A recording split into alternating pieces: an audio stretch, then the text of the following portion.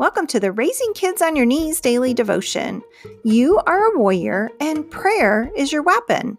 I'm here to help you step up your spiritual parenting by sharing the word and asking the hard questions. So join me, Tina Smith, for only a couple minutes of your time to raise the bar in your spiritual parenting. Today is Thursday, May 9th, 2019, and we are praying and talking about the Proverbs 31 mom. I hope you're having a great week. Today's verse comes out of Proverbs 31:27, and it says, "She watches over the affairs of her household and does not eat the bread of idleness."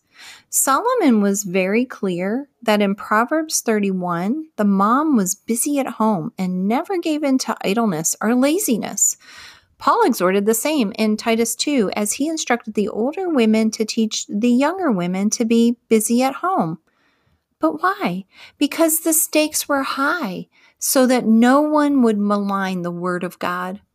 I'm sure most of us don't have to be exhorted not to be idle, especially if we have small children. However, there is a temptation to give in to not getting done what needs to be done. I know I've certainly fallen into this trap too many times, and it was something as I was researching this that really stepped on my toes. Here's something for you to ponder today. Do you easily give into laziness when your day gets out of control? Let's pray. Heavenly Father, when I am tempted to just blow off the day, grant me strength to keep moving forward and to get done those things that need to be done. In Jesus' name, amen.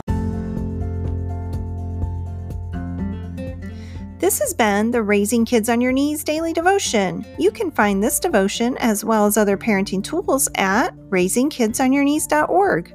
While you're there, subscribe to the Prayer Tribe and become a part of a growing global community of parents who are praying and parenting life into the lives of their children.